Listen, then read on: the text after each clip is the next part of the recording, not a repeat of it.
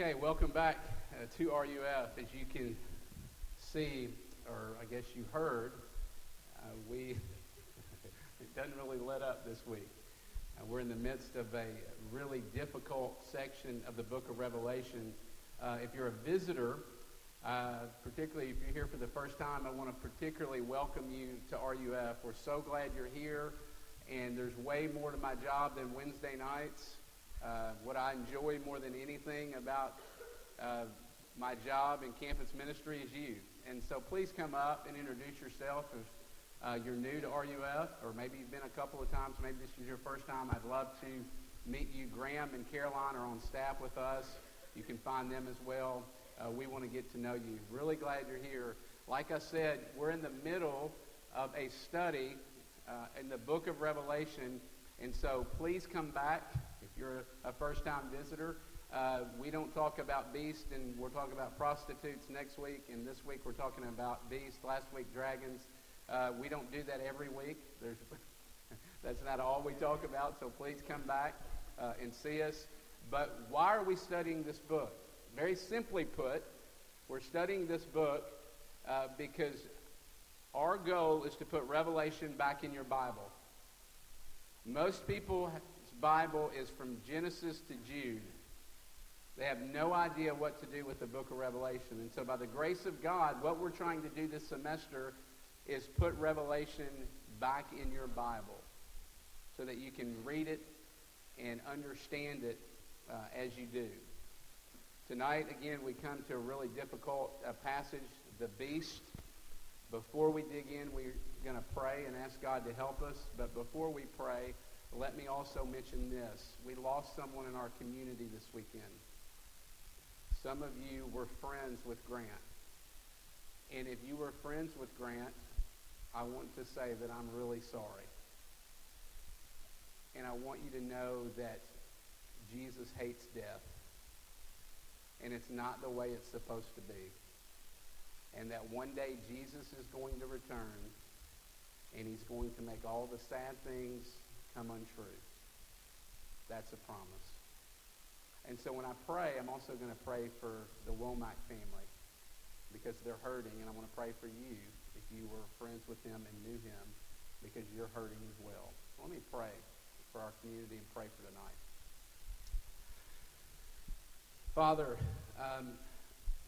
we ask that you would come in this very difficult section in the last week and the next couple of weeks and bring clarity. Would you speak to us through your word and make this passage come alive and move us so that we are more captivated with the goodness of Jesus and who he is? We pray that you would come and teach and rebuke and correct and train us in all righteousness from this passage that we're going to look at tonight. And Father, also pray for our campus and for the Womack family, particularly right now, in the middle of their grief. I pray that you would show up in a big way and that you would be near to them, that you would bring comfort to them and bring people around them. Father, we don't understand your ways. We don't understand the things that you do, but you tell us that you're good. And you also tell us that we have nowhere else to go. And we don't. And so we come to you and we ask that you would show up and work in the midst of a really hard situation and a real tragedy. Would you do that? In Jesus' name, amen. All right, if you're not already there, turn with me to Revelation chapter 13, because we're going to be looking at a couple of extra verses as well during our time. Last Christmas, the big Christmas gift for our girls was a Nintendo Wii. They were excited about it. We were excited about it. And so along with the Wii, comes games and all sorts of other things. And so we had gotten them a couple of games. And then our friends, some friends of ours who had kids about our age, told us about this really great game that their family has enjoyed. And so we thought, hey, that'd be great for our family. So we decided to start looking for that particular game. Well, it was an older game. We couldn't find it anywhere. Finally, my wife Susie tracked it down on eBay. And it was perfect because we got the package right before Christmas.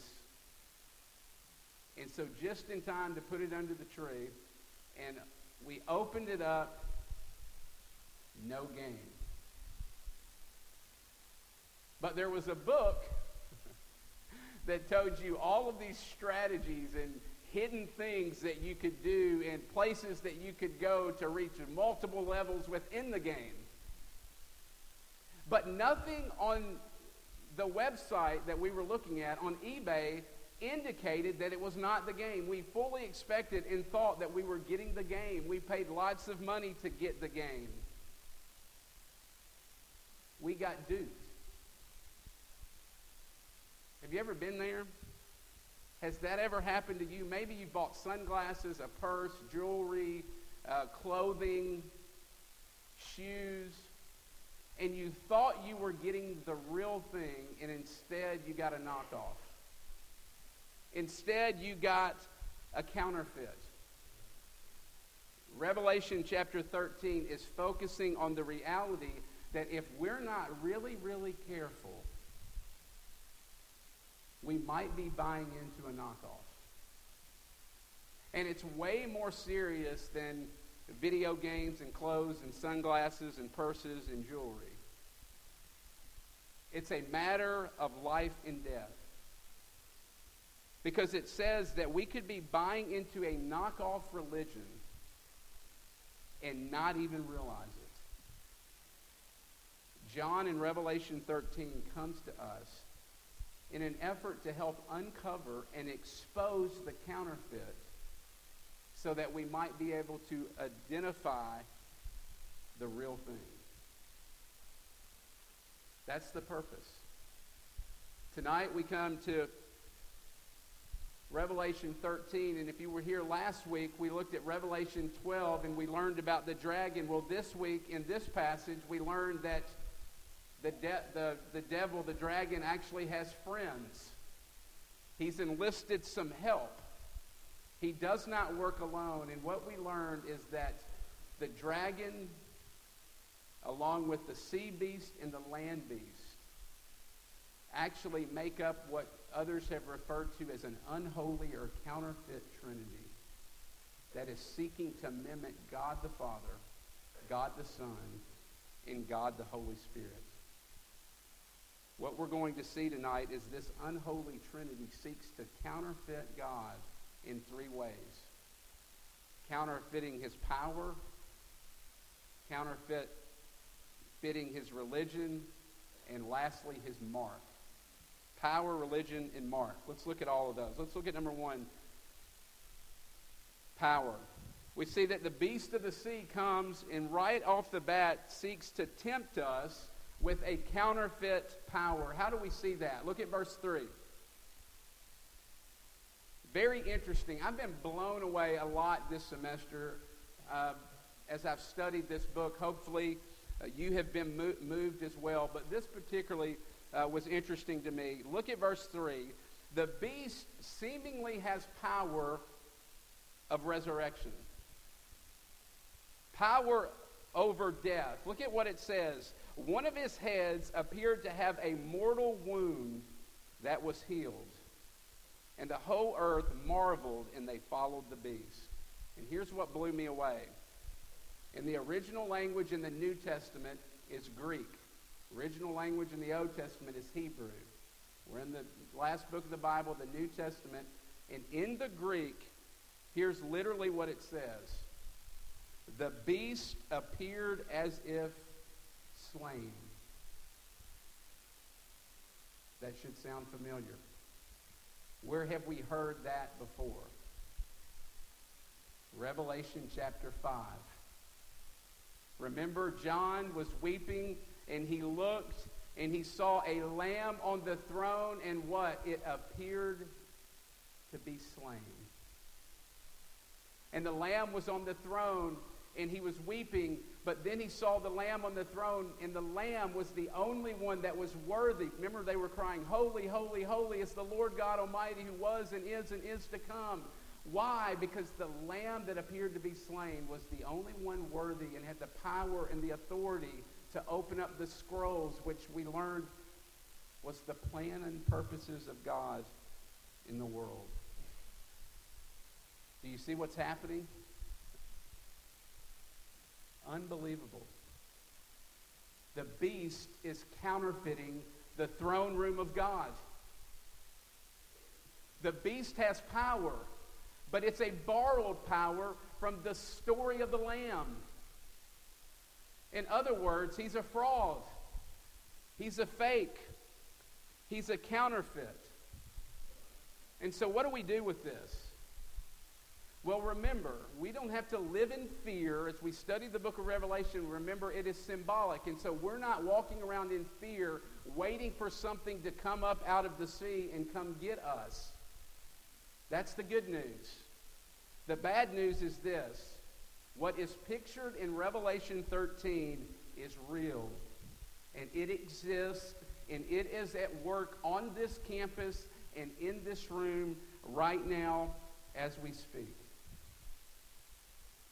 John's pulling back the curtain, remember, in the book of Revelation, and here what he's showing us is the sobering, unseen realities that are at work presently when people eject the living God out of the center of their lives.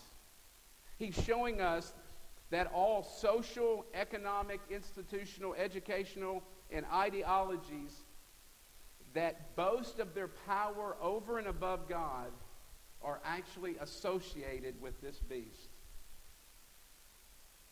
And here's what's interesting. Look at verse 4. The whole earth worshipped the dragon, and he had given authority to the beast, and they worshiped the beast, saying, "Who is like the beast? And who can fight against it?" Look at verse 8. All who dwelled on earth will worship it. And so your question might be this: why in the world would anyone follow the beast? Well, there's lots of reasons. But here's the real question.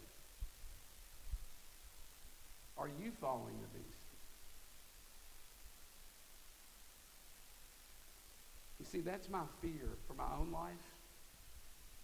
And that's my fear for us tonight.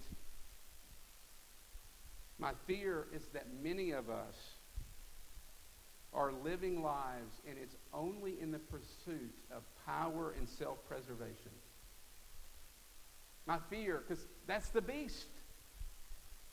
That's what it is. It's a pursuit of power and self-preservation. Think about it. When you cheat in school, that's the beast. How is that the beast? Well, think about it. Something tells you that you have to keep the power. And you think, if I fail this class, then I won't get into the grad school that I need to get into in order to get the position of power in whatever career that is of your choosing. And so I've got to cheat because that's how I stay in control. That's the work of the beast. Or maybe it's you use people instead of love them.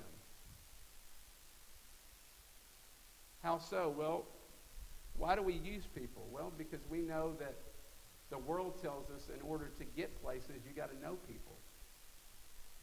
If you want to be powerful and get to places of power, you got to know the right people. And so we use people instead of love them in order to move up the ladder and become somebody. Because that's what makes you powerful. That's the beast. When you refuse to be transparent, and when you hide and are never honest about your struggles and who you are and what's really going on the inside, that's the beast. Why? Because you're holding on to power. Because you know and are afraid and scared to lose your reputation, because then you lose power and then you lose control. And so you're never honest with anyone about who you really are. It's why you lie to your parents about how things are really going at school. Why? Because you got to preserve your life and the life of fun that you're living at Ole Miss. Some of you tonight are a slave to this beast. And he's telling you that this is the way that it has to be.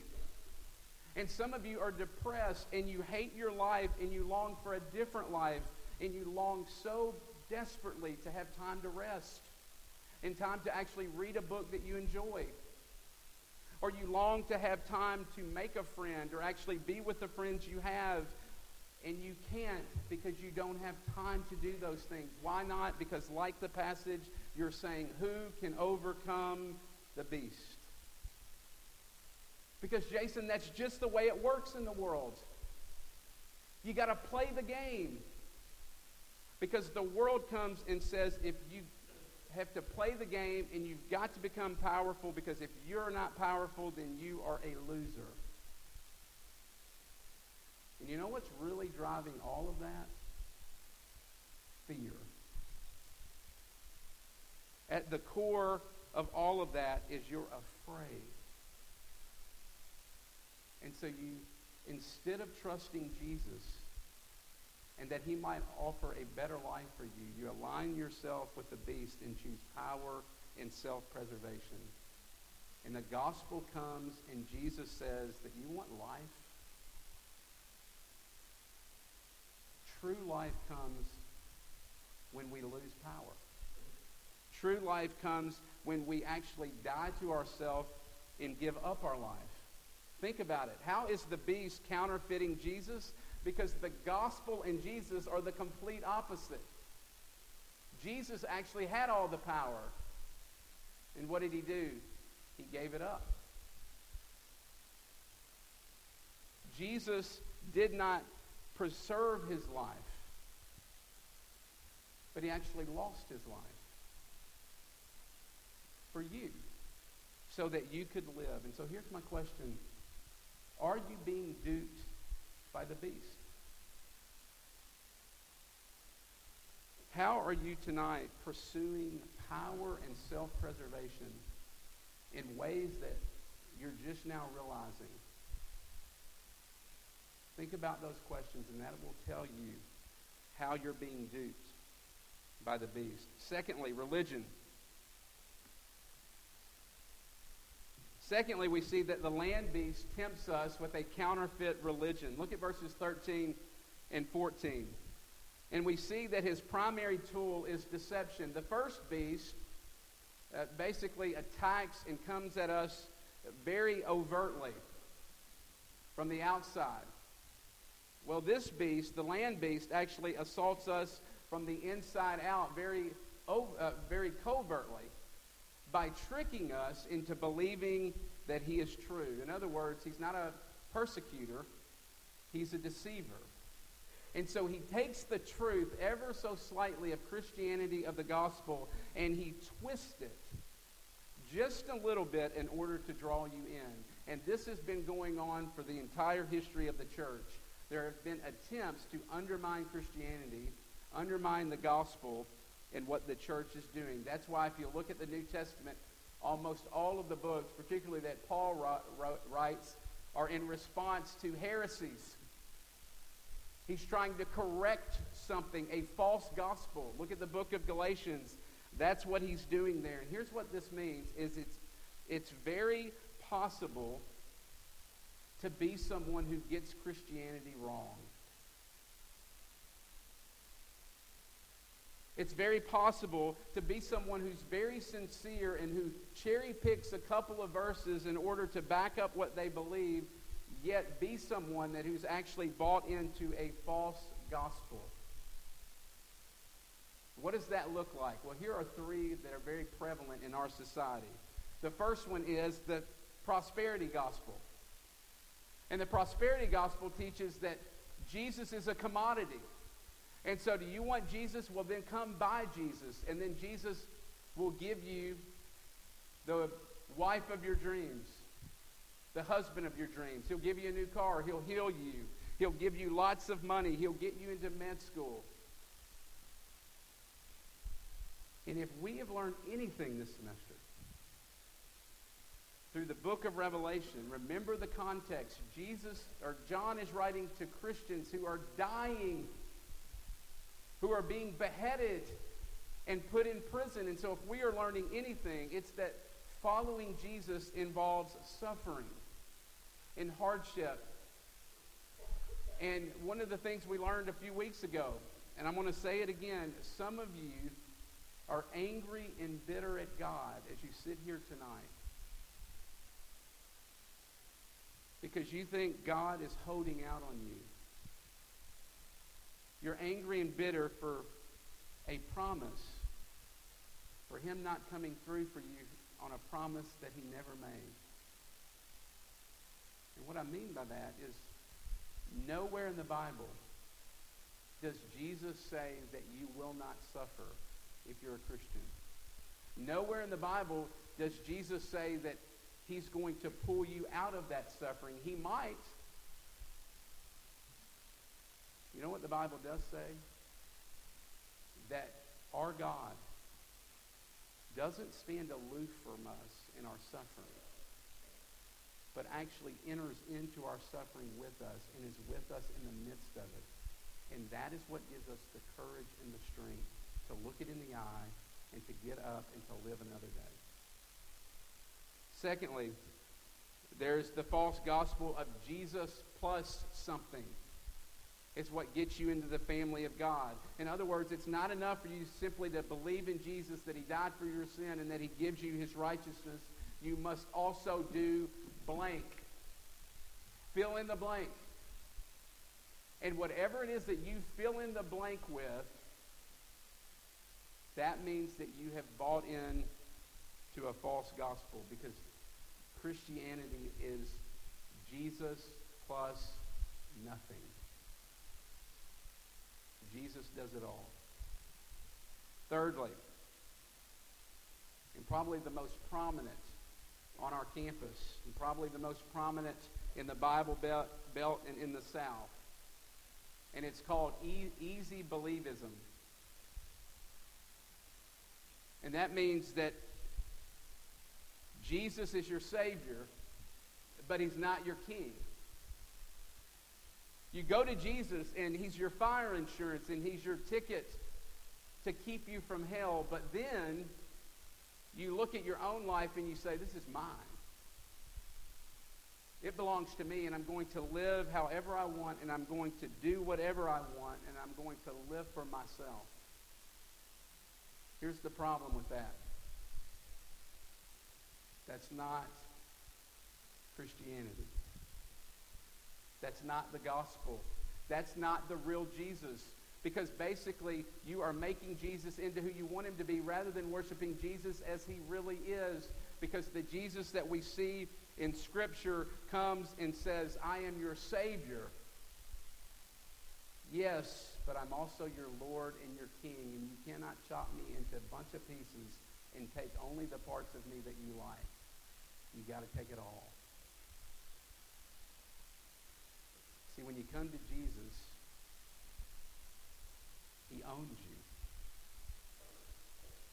And he says, I call the shots. In every single area of your life, all the way down to the smallest detail that you can think of.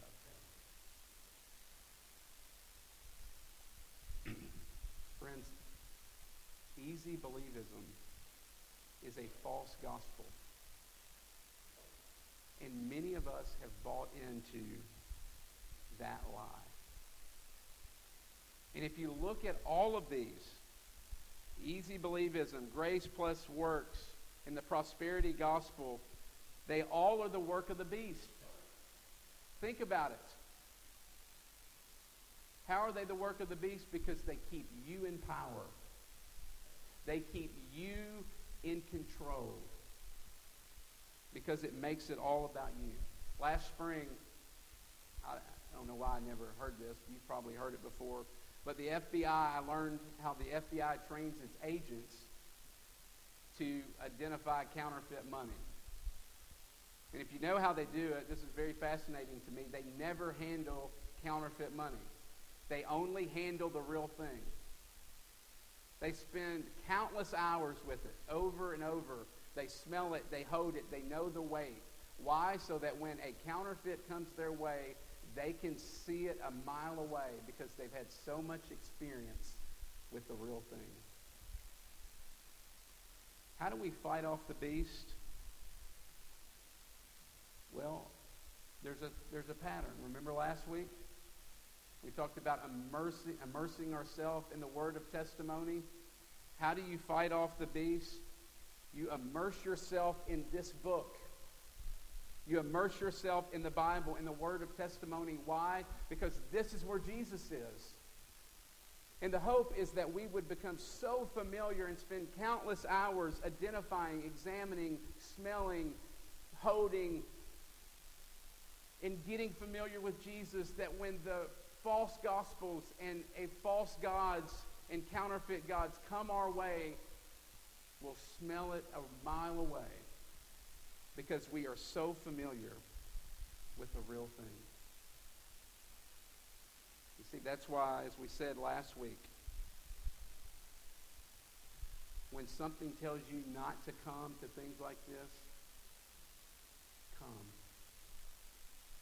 Because this is where we hear the word of testimony.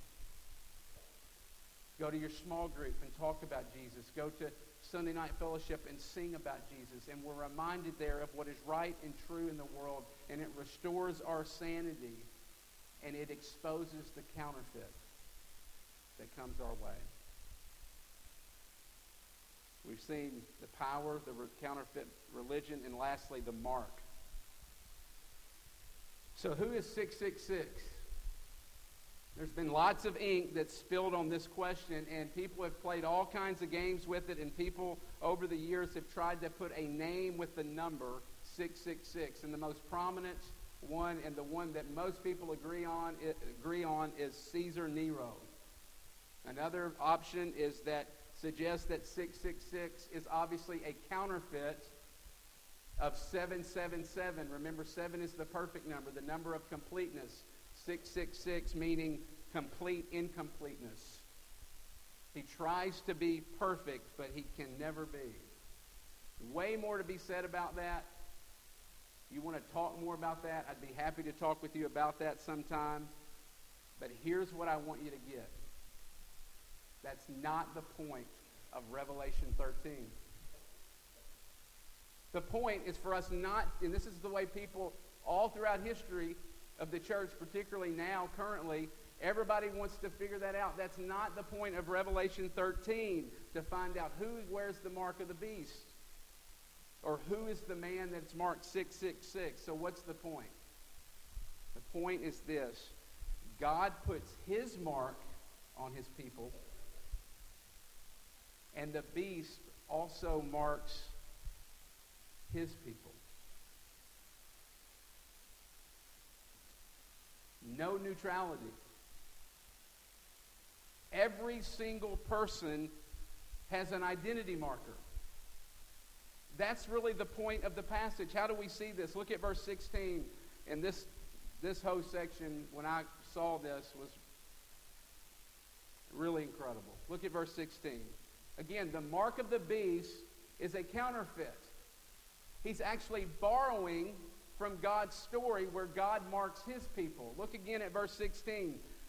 Notice where the beast marks his people, on the hand and on the forehead. What's interesting is you go back to Exodus chapter 13, verse 9, and you know what it says? After the people observed the Passover, that they were Christians. Okay, the people of God observed the Passover, that they were marked, yes, on their head and on their hands, showing they were someone who was faithful to God. The Old Testament, the Jews would wear scriptures around their hands and around their forehead to show who they belonged to and to show them how they were to live. And I was floored when I saw Revelation 14. Look at your sheet. Verse 1, look at it. Then I looked, and there stood a Lamb, and with him stood 144,000. If you were here a few weeks ago, the 144,000 is all Christians. You tonight, if you are a believer in Jesus. Then look at the next sentence, or next part of the verse. And his Father's name was written on their foreheads. That's absolutely amazing. This summer I read a book called Fearless. Some of you I've told about, mentioned this book to you. It's basically a book about family and addiction and faith and commitment, but it's about one guy named Adam Brown who's from Arkansas who goes to the top of the U.S. military and joins the Navy SEALs. It's about his life. And at one point in the book, he's talking about after he had become a SEAL, they had this initiation ceremony where they take this pin, this trident, a gold trident, and they put it into your uniform as a marker that you're now a Navy SEAL. He said that was the official ceremony. And a couple hours later, we had the unofficial ceremony, the real rite of passage. And they went over to a senior staff member's house, and he said all the new SEALs walked in, they took off their shirts, and he pressed them, and they all had to stand up against the wall and hold their trident in their hand. And then a senior officer would walk by, take the trident out of their hand, put it up to their chest, and punch it in with their fist. You see what's happening, don't you? They're being marked. It was a marker reminding them of who they were. They could always look at that scar and be reminded of who they were and who they belonged to and how they were to live and their purpose in the world and the way that they were to fight. It showed them how to live. And if you look at verse 13, notice the beast is marked and his actions reflected. The people of God, verse 14, 2 and 3, if you have your Bible, they are marked and their actions also reflected in that they worship. You see, every day we are faced with the question, who will take care of us? That's really the question. Every day, who will take care of you? The beast or Jesus? Don't be duped. Don't buy into the counterfeit. Don't buy the knockoff. Jesus is the God who is willing to sacrifice for you. Jesus is the God that died for you. Jesus is the God that forgives you. While the beast, the gods of prestige and power and popularity and clout, they will grind you into the ground. And they will never stop until they destroy you. And so here's really the question. Whose mark are you wearing tonight? Service to the beast leads to destruction. Service to the Lamb leads to peace and security in life. That's an invitation. Let's pray.